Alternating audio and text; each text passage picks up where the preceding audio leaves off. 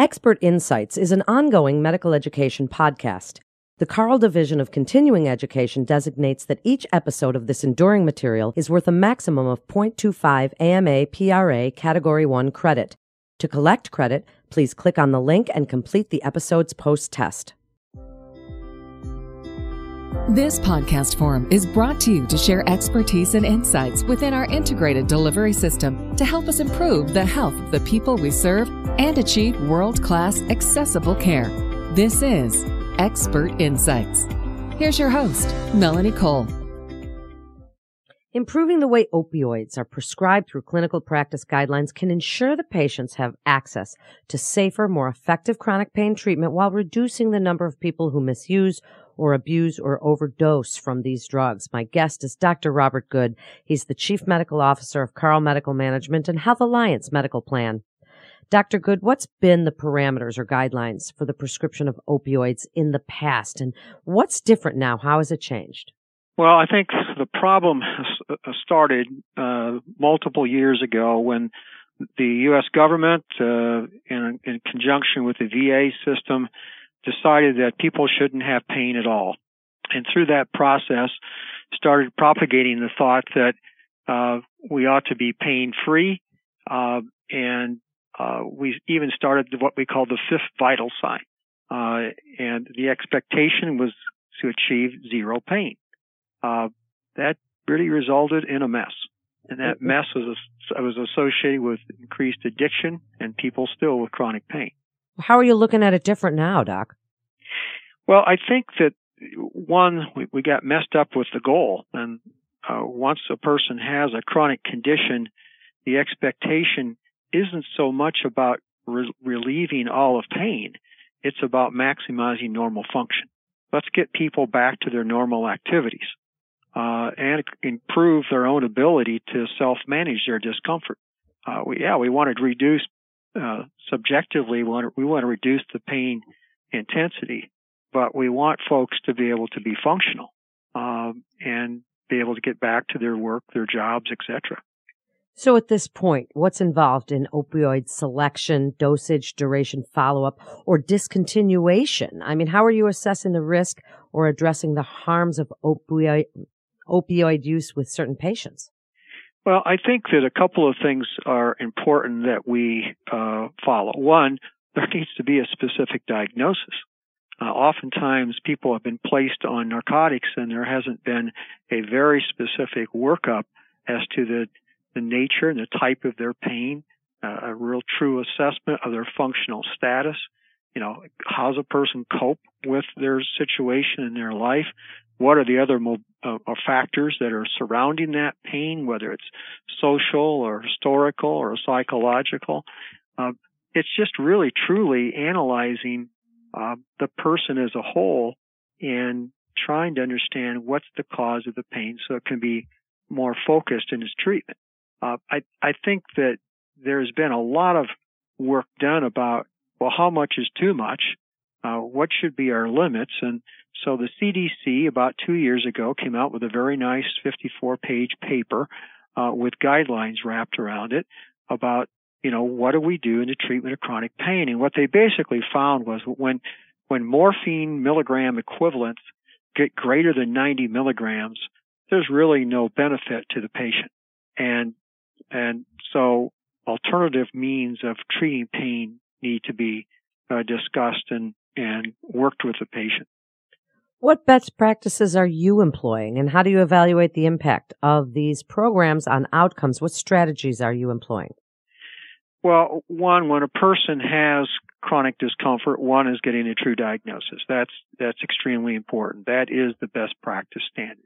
Two is if they are already on a narcotic, to understand what their morphine equivalents are. So, for instance, we sometimes don't realize the strength of fentanyl or hydrocodone. Let's just say a 50-year-old male that's been placed on a fentanyl patch of 50 micrograms. That's equivalent to 120 milligrams of morphine. Hydrocodone, maybe they're taking it 4 times a day or even 3 times a day, 30 milligrams. Well, no, that's 90. That's a 1-to-1 ratio to morphine. So it's 210 milligrams of morphine per day equivalent. That's over two times what the CDC recommends. And sometimes we just don't appreciate the strength of some of these products. There's multiple calculators out there to help physicians do that.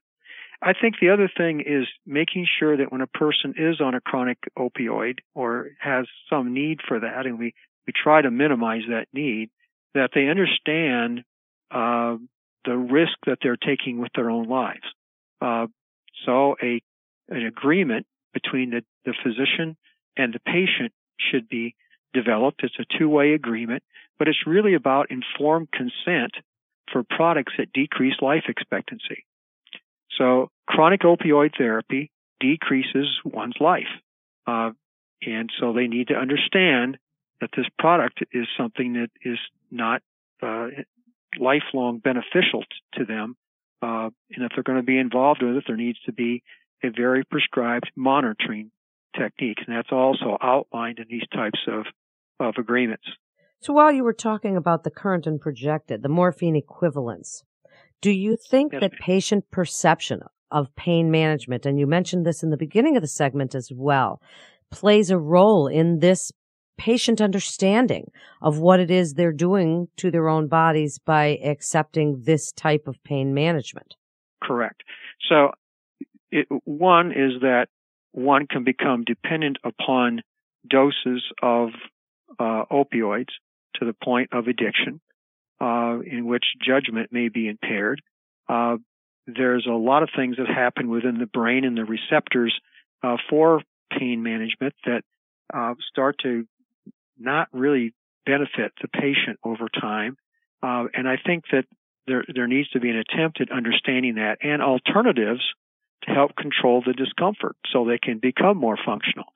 So whether that's therapy or whether that's specific injection therapy into, say, a low back or a joint, or whether that's the use of nonsteroidal anti-inflammatory drugs in a more aggressive way, whether that might be acupuncture or other types of pain treatment, we need to consider all of that to help the patient reduce their dependence on opioids. Really so important, everything that you're saying. Where do you see this going in the next 10 years? There's so much written about it in the media, but we hear about it as this addiction epidemic, but we don't necessarily hear about it from the best practice point of view of clinicians and this stewardship. So where do you see it going? Well, I think over time, physicians are not as likely to start somebody on opioids over a long period of time. Studies show that after about 3 weeks in a post-operative setting, after about 3 weeks of narcotic use, you've kind of maximized what an opioid will do as far as pain relief. So the surgeons and physicians are becoming much more sensitive to utilizing alternatives to stay away from higher doses narcotics. Over time, I believe that will result in fewer people being kind of sensitized to the opioids and being on higher doses that they really are having a hard time controlling. There's also a variety of mechanisms to slowly reduce use of opioids, and so those have been documented, and we can provide that information for the patient and for the physician that's prescribing them. I think physicians need to be just really aware that chronic use of opioids decreases life expectancy. When we start opioids, we need to be looking at the red flags, the items that are likely that somebody may overdose. And as you are aware, the number of people who die every day in America is significantly increased to the point where it's starting to affect our overall average life expectancy in our nation. So people with a history of substance abuse, or if they've had opioid overdoses in the past, or if they're on high doses, or if they're combining sedatives like Valium or Xanax with narcotics, or if they just keep escalating the amount of narcotics they're taking and they're not really getting any pain relief. Those are all red flags that we should be very cautious in prescribing opioids to that type of patient and looking for alternatives. Is there a standardized set of questions, things that, physicians should be looking, as you mentioned, those red flags, Dr. Good? Are there something that is pretty well nationwide set out by the CDC so that people can determine that risk? Yeah, I think that the CDC reviews that and in their paper, but I think it's good medical care that obtains a complete history for everybody that has any serious conditions, that there's a full understanding of what their past medical history has been, and looking at the physical exam. Does the physical exam, is it consistent with what you're seeing in the function of the patient? So there's always what the patient tells you. It's your observation of what the patient's doing, and there's also the function that the patient is able to undergo, and does that all match in your assessment? We ought to be doing drug screening, urinary drug screening in folks who are on chronic opioids, because oftentimes they may be combining illegal substances with substances that we prescribe, and that makes that extremely dangerous. People also ought to be looking at our state registry from the Illinois or the Indiana pharmacy registry. So we know, are there other prescribers for the same medications that you are prescribing? So those are things you can do to kind of be cautious and safe with the patient. But at the end of the day, all of that is to protect the patient. And it's those types of standards is really the best practice standard around opioid therapy. Good points all. Dr. Good, thank you so much for being with us today. You're listening to Expert Insights with Carle Foundation Hospital. For a listing of Carle providers or to view Carle-sponsored educational activities, please visit carleconnect.com. That's carleconnect.com. We hope the information gained will be applicable to your work and life. This is Melanie Cole. Thanks so much for listening.